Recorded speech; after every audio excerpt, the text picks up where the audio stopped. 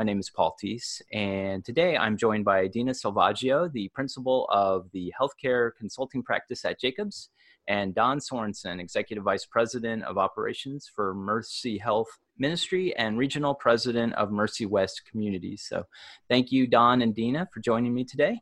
Kind of start us off, today our topic is really going to be around the impact of COVID-19 on the American healthcare system and some of the various dynamics at play there. And so to start us, I'd like to ask Don, first of all, what do you see has been the overall impact of COVID-19 on the American healthcare system to date? Yeah, so thanks, Paul. Pleasure to be with you. It's a horrible irony that the one thing in the American healthcare, the one thing that stands between Americans and the virus is American healthcare, and the virus itself has just cratered American healthcare financials. Okay, and so can you explain a little bit, like how has that done that? What are some of those?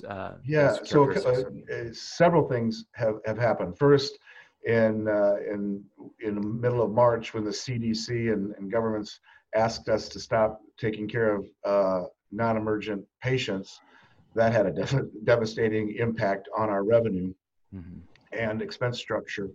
And then setting up and getting the required PPE, getting the required facility changes, all of those type of things impacted the expense. So that was short-term and immediate. Everyone's financials in American healthcare were devastated, really. Then we add to that, as we started doing shelter in place, and Americans started as best they could sheltering in place. When we were beginning to reopen American healthcare, there was a skepticism, and remains a skepticism with Americans not wanting to go back into healthcare knowing there's COVID there. So you put that all in, and that soup has destroyed American healthcare. So Dina, as you're dealing with and you're consulting with your clients, what are some of the to add on to what Don is saying, and what has your experience been? What are they telling you, and what can you share with our viewers today? Sure. Well, the virus itself is a difficult one. It is one that has a long onset for symptoms, and some people are subclinical. They never have symptoms, and they pass this virus on. Just because of that sheer fact of how the virus works, it has been really difficult to contain and manage for healthcare professionals and healthcare in general. So a lot of things, like Don says, absolutely correct. You don't have elective surgeries, you can't do PT, you can't do cardiac rehab, you can't do all the things that you normally do because it's hard to manage this virus. Because of that, a lot of the services that you normally would see occurring normally in a health system or in a hospital had to be stopped just to manage this process itself. Makes it really difficult for healthcare overall. And just the sheer fact that there wasn't good information that came out in the beginning of how do you handle it, how do you manage it, made it hard for hospitals. So it severely impacted revenue, which, then the payer mix kind of changed a little bit, because then there was reimbursement changes in the midst of all of this, which we'll get into later. You have a workforce that's a little nervous. They're not sure what to wear, how to wear it. You have the infection control people just scurrying around trying to create guidelines and do what's best to protect the patients and the healthcare people. And people who are now getting care at home, visiting doctors and things of that sort, when normally they're used to going to an office. All of that together has made it really difficult. And, we've learned a lot of valuable lessons from this, obviously, ones that have made us stronger, but boy, it's going to take a little while to get over the punch of C-19. Yeah, for sure. So Don, Dina had mentioned payer mix, and so kind of diving in a little bit on some of the financial ramifications of COVID-19 and what it's doing to systems. How has the payer mix changed since the beginning of COVID-19? Yeah, great. And still is changing, by the way. So revenue integrity is an important element to healthcare, and that is payer mix and one's ability or patient's ability to pay their copay, co-insurance, or out-of-pocket responsibilities. Well, you might well imagine with 40 million Americans out of work and growing, one, they're losing insurance. Two, they're losing their livelihood, and really the last place they're going to pay or feel responsible to pay is their healthcare bill. So net revenue to gross revenue is falling extraordinarily fast. So even as we get a little busier, the ability for Americans to pay their healthcare bill is growing. So we're seeing a movement from commercial to self-pay. And in many cases, Medicaid is not growing in many of our states. So it's all falling to patients. So with a self-pay model with patients, then I'm assuming that they're having to make payment arrangements with hospitals. They're not able to pay all at one time, probably. So they're having to arrange for payments down the road, which then defers like when the hospitals can get their funding, and then it just kind of, snowballs from there. Is that right? Yeah, or even more common is they're just simply not paying, simply can't pay their bill, or terrified and keeping their money to their cash, and not paying any bills. And then, so how are uninsured and underinsured consumers and patients, as a result, changing how health systems are doing business? Well, it's not changing. We still have an obligation to take care of everyone's healthcare needs, and so it's causing less revenue per patient, and that's having a further reaction to our bottom lines, or erosion of our bottom lines. So then maybe on the flip side of this is the operational expense reduction conversation, because maybe you're having less patients coming through the system because, like you're saying, they're electing to stay at home. Elective surgeries are being deferred, so that kind of patient cycling into the systems is maybe being depressed some. So question for you, Dina, is, are operational expense reductions important to health systems at this time? Well, understanding there's almost 41 million unemployed people right now. And as Don says, it's difficult for everyone. The government has provided some support with Families First, the Coronavirus Response Act. It's helped a little bit when it comes to testing and eliminating some of the co-payments and deductibles during the time of emergencies. And then there's the Public Health and Social Service Emergency Fund, which helps with testing, covering testing for uninsured people. And there's a disaster relief Medicaid program, which makes it faster to get Medicaid during times of emergencies. Those help a little. Long term, it's not going to help. And it's a short-term answer. This is definitely having an impact also on patients' health. I mean, they're not going to go to the hospital when they need to. There's been multiple incidents of individuals that have had heart attacks that have not gone to hospital just because they're worried about going into a hospital and then how to pay for it. That's the last thing we want in healthcare. And also there is now a thought that this could lead to a single payer environment just because of all of this. I don't see that happening, but there are many articles regarding that and how that can happen. So to offset all of these revenue issues that are occurring, you have to do something to offset them. So you have to get smarter about billing, and you also have to try to reduce your expenditures on the operational side to try to support it. In a health system, 90% of their spend or more is in an operational area. So you have to offset that somehow. And ideally, you would do that by doing non-labor things better, contracting, utilization changes, stuff of that sort. You want to make sure that you are reducing all the costs you can to offset that decrease in revenue. And there are many systems also that help you during registration. And I'm sure Don knows this like the back of his hand, that help make sure that you vet everybody that's coming in so you know what you're dealing with. You can't turn people away in need. but you can at least anticipate what's happening going forward. Mm-hmm. And then, Dina's right. I just comment a little deeper on the cost structure. So what most every health system has done so far is reductions in force and furloughed. So when our volumes were down, we furloughed people with the hope and prayer that we can bring them back, but we've also laid off a tremendous number of people. And so much of that was a reflection of lower volumes, but also the reality of our revenues are not, in my estimation, going to go back to pre-COVID levels, at least for 2 years. Then they may not come back. So that's forced us to take a blunt instrument and say we can't afford this level of employment. So we reduced it.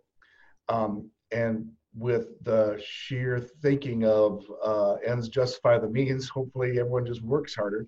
But really the answer for me is, how can we provide healthcare less expensive? And of course, we've been talking about that forever, right? We've all been talking about that in American healthcare. How do we provide cost? Now we have an edict. Now we have a necessity to say, how do we do that? In my mind, it's evidence-based medicine and clinic pathways. So for every diagnosis, there's evidence-based, science-based way, best way, standard way, no variance on how to take care of that patient. Put that in the medical record, and all of our physicians and caregivers need to handle a patient with that diagnosis the same way. That, to me, has the best light on our future, our healthcare's future.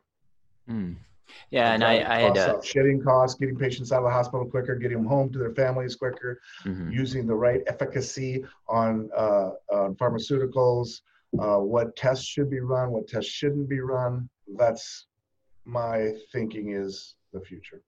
So you're seeing that there have been workforce reductions in the healthcare industry, and you don't see that at least for the near term, that those are going to perhaps return to pre-COVID levels for a while. Is that correct? Yeah, absolutely. I don't believe that revenues aren't going to come back. Therefore, something's got to give. American healthcare is already on a very slim bottom lines. Most companies can't live on the bottom line of a healthcare system. And then you have this, something's got to give. You just can't make it through. So how do you see workforce gaps being addressed, especially going forward? So right now, the farthest from the bedside is the places that we're looking for the reductions. We want to keep as much caregivers as we possibly can, and then just improve efficiencies. Okay. And then, so Dina, just with your other clients, out in the healthcare landscape, are you seeing similar phenomenon in terms of workforce? Absolutely. Everybody is struggling with the same thing, and optimizing your workforce. And I happen to know Mercy does that. They have a regional approach to the workforce. So they have key individuals that are trained. They try to standardize space, which many health systems are attempting to do now. So you can take a nurse from any hospital anywhere and transport them to another hospital and just have them work that minute, just like they were in their original hospital. So I think that helps with the workforce as well. Making sure that your people who are like non-ICU individuals are familiar with what has to happen during pandemics. And that kind of goes back to emergency planning and making sure that you have what you need. Again, this is a great lesson learned. A lot of health systems that I've seen have put emergency planning on the back burner, and stockpiling of PPE. It's an expensive thing to do.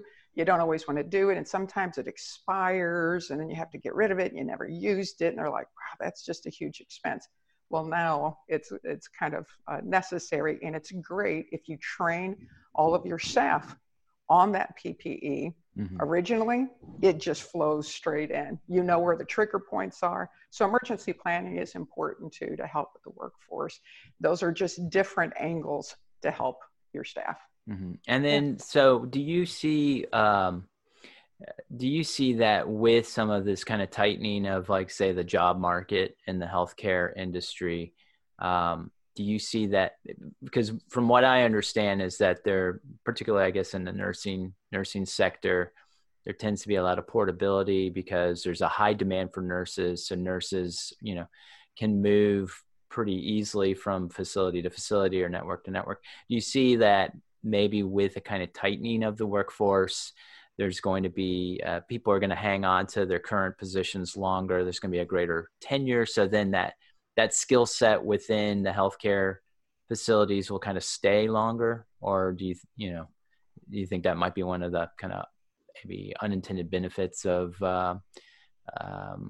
this kind of, restricting of the workforce?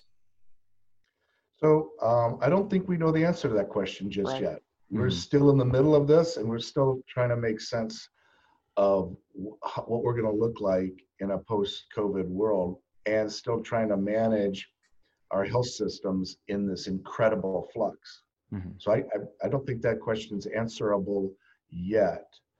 One thing I've learned about this virus, unlike any others, is it's changing. And one day we'll set a policy, and the next day I reverse it. I send an email out to all of our managers about every other day, and I'm very clear. This is the policy, and it may change. Right. Because this thing and this virus is so scary because it doesn't have a seasonality to it. It does respond to social distancing. Well, we as people don't social distance very well. People are not designed to stay by themselves. They really aren't. Yeah. Right. They really aren't. Otherwise, we would all be roaming this planet by ourselves. So the fact of the matter is, we form communities and we need each other. That's just fact. Mm-hmm. And so I don't, as much as I want to scream at everyone in a restaurant, you shouldn't be here. The fact of the matter is, people need to be with each other, and that bent the curve, but that's not a celebration. The curve only flattened. It's still 1,000, almost 1,000 Americans die per day. Mm. That's 360. So the president keeps talking, okay, we're going to be down to 100. Well, we've gone over 100. Mm-hmm. But in my opinion, just my opinion, Mm-hmm. There's nothing stopping us. We slowed it, but the lines are not going down. There's nothing stopping us. It's summer. We're all out together. Mm-hmm. Then, of course, you got the civil unrest and that kind of thing. Mm-hmm. And to me, we are on our way to 360,000 deaths. Mm-hmm. And that is so scary for American healthcare, because we've got to take care of these people in an absence of a vaccine. And that's Right. horrifying to me. So that was a long way of me saying we haven't even sat and looked and said, well, how do we maximize Right. our and what's the employment model of the future? Right now, we're trying to make sure that we can take care of surges, and we're having Mm-hmm. part of our footprint is Northwest Arkansas. Well, that's the fastest growing part of the country right now, and we are terrified and moving resources as best we can. Dina said it. You can move nurses around, and we're moving nurses and vents and beds and down to that area, but gone unchecked. The number of people needing hospitalization is far going to outstrip the number of beds and vents that are in that region today. So it's a problem that is just, continues to challenge us for sure. Right. So, Paul, can I just add, and Don's right, and just to kind of add a magnitude, people hear these numbers every day and they lose importance to some people. Mm-hmm. If you think about the Vietnam War and the Korean War, that was 80,000 deaths. And that was over the life of those wars. Yeah. We're well beyond that for these deaths.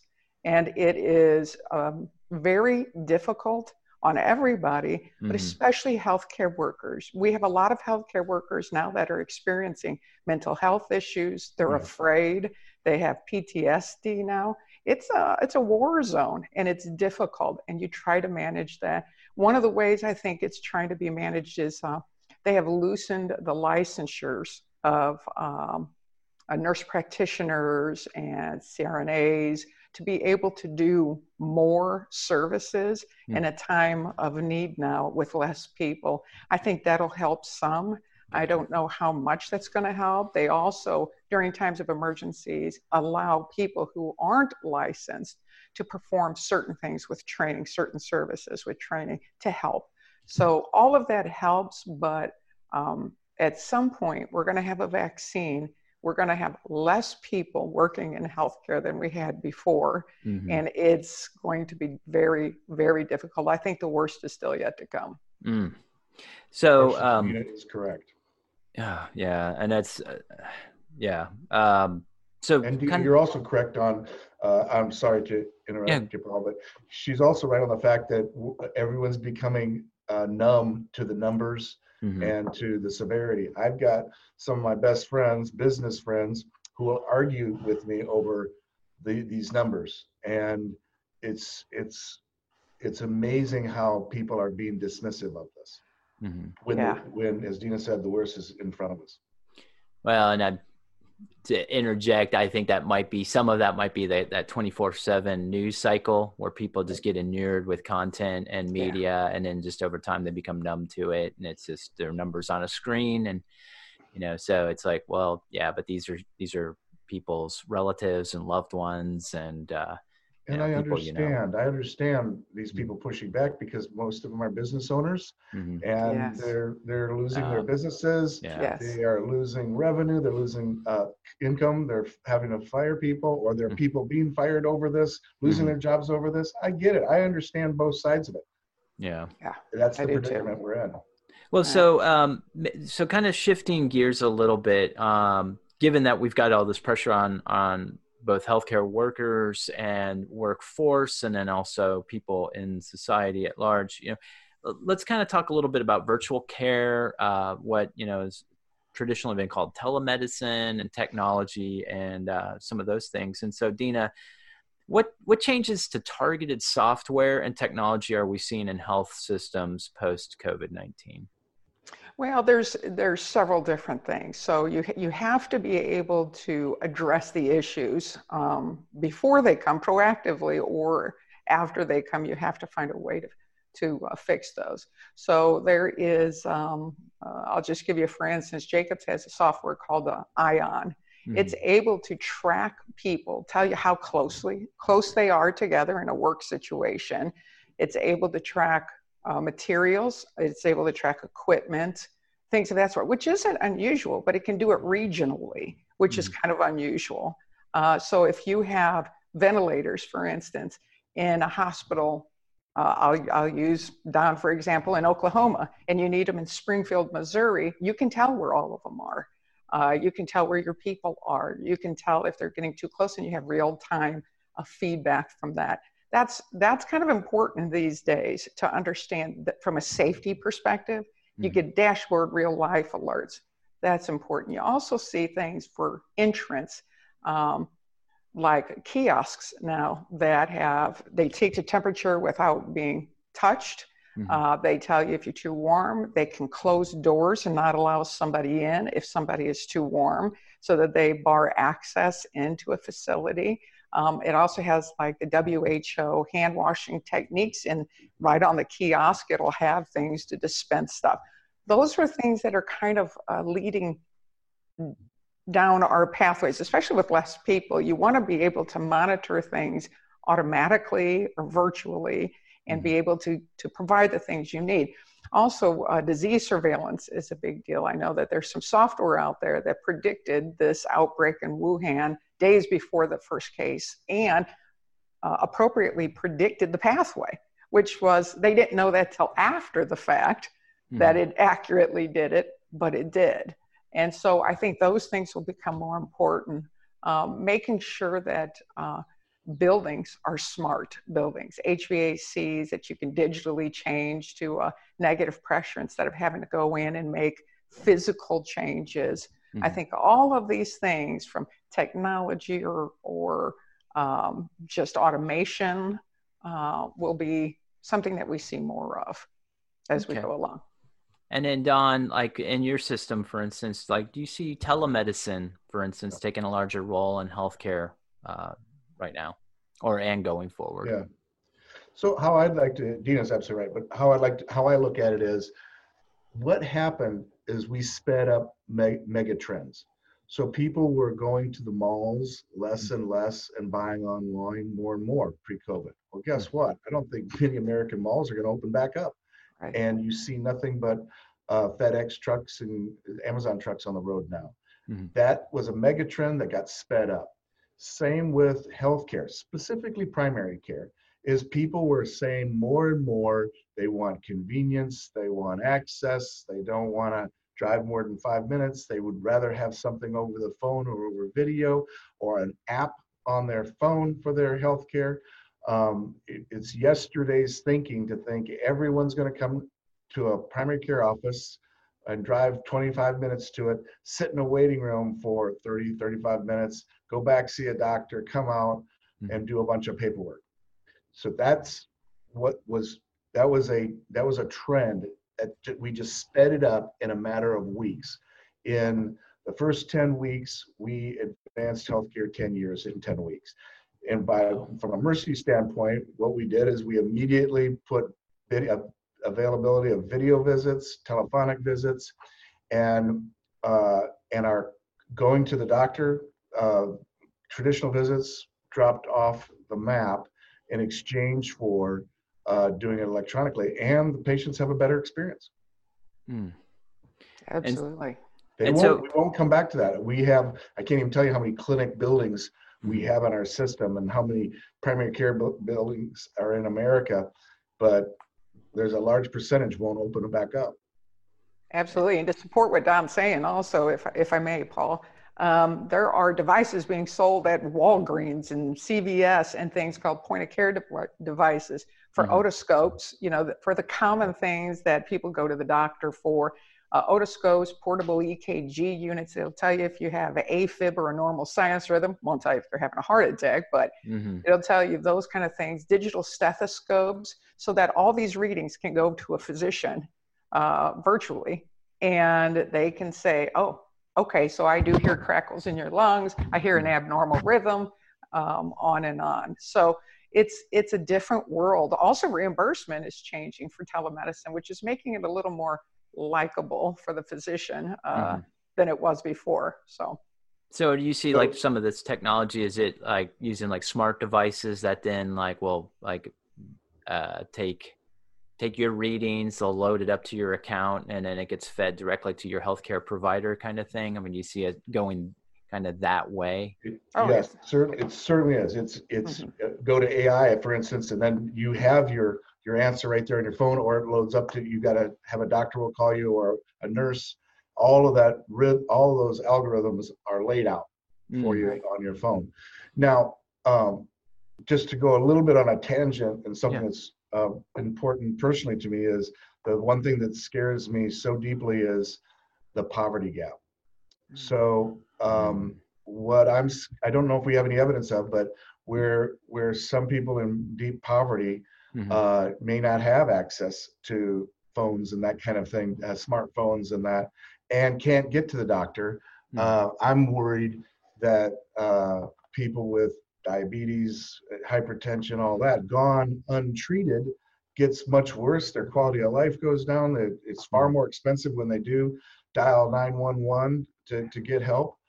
And that segment, we have to be, in healthcare, we have to be so careful that we're making sure that we're getting answers to poverty-stricken areas. That's a great point, Don. That is a fantastic point, because you think now the people who are in poverty are the ones who aren't traditionally taking as good a care of themselves as they should. They're not having preventative care. They don't always eat right. They don't get prenatal care a lot of times, all those things. So the people who do wind up coming to the hospital, they're going to be even sicker than they were before. And that puts even more of a stress on them as well as for the hospital. Well, and you think about the American nutrition model, right? Like healthy food, organic food Yeah. it's priced at a premium. So it's, it's one of those kinds of chicken and egg things where people who with lower income can only have access to lower quality food, lower cost food, which is also not nearly as good for you as like high end organic food. And then, Dina, you brought up the idea of like going to CVS and getting this technology and being able to do self-care at home. But that also, in a sense, kind of mandates that you have those funds that you can go and buy that technology. Whereas before, you were probably just reliant. I would just go to my doctor. My doctor has everything he or she needs to check me out, and then my insurance will pay for it. But now, I'm having to go to CVS and buy, such and such a device, and I don't have the money for that. And if, Medicare or the government doesn't like supplement it, or I don't have insurance because I'm out of a job, I like Don, I think you made that point. It's like, your healthcare expenses, people aren't paying their healthcare because they're just like, well, I need to hold on to my money. I don't have that liquidity to do that. Well, Paul, you're absolutely right. And it's even worse than that. In a lot of, there's millions of Americans that live in food deserts where you can't even get cheap food. You can't, and there's no healthcare in an area. And these people are in their apartments and in their homes, and they don't have the ability to even get to that kind of foods. So we're acting on it. I'm not just saying I'm worried about it. We're acting on it. We have a program where we have community health workers that we hire from those areas. We give them a training, and then literally if we don't have a clinic primary care building in that area, we go door to door. We have clergy vouch for us, so they know they're coming, but we go door to door, check blood pressure. What do you need? Have you filled your prescriptions? What do you need? And we do interventions right there on the spot. Is it the right thing to do? Absolutely. Do I take great pride in it? Absolutely. But I think Dean also said it's also economic. People ask me a quick question, which is, how can you afford to do that? We're already paying for it in our ERs. But to the extent we can keep them out of the ERs and keep them healthy at home, it's a win-win. Awesome. That's excellent. A win-win. And I think there's going to be still there's going to be varied ways of getting care. So for people who can't afford the home devices, they can still go to clinics. They can still go to a physician's office. There is still Medicaid or Medicare things if they can't do that. Some people prefer to be at home and are not comfortable going to a physician office. I can tell you, if I could sit in my living room and visit with my doctor and say, hey, listen to my heart from here, I'd rather do that than expose myself out there. I mean, that's just me. Dina, you're part of the trend, right? You're part of the trend. People that during COVID access their doctor through tele or video, they're not going back. Just that's like I told my pastor as we online church services, I love it. Come downstairs, jump on the couch, have the family around with the dog at my feet, and watch church. I'm not going back to church. That's right. That's right. That's right. If you can do it here, it's a wonderful thing. And I think that's this idea of mega trends hitting us and staying. Right. It absolutely is. Absolutely. Well, so Don, Dina, thank you so much for sharing your insights today. It is. We are living in some quite challenging times.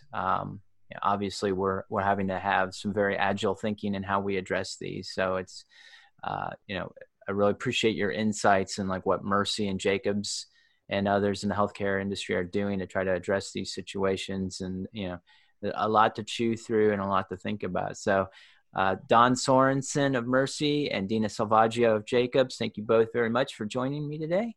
Thank you. And stay tuned for more information. Thank you.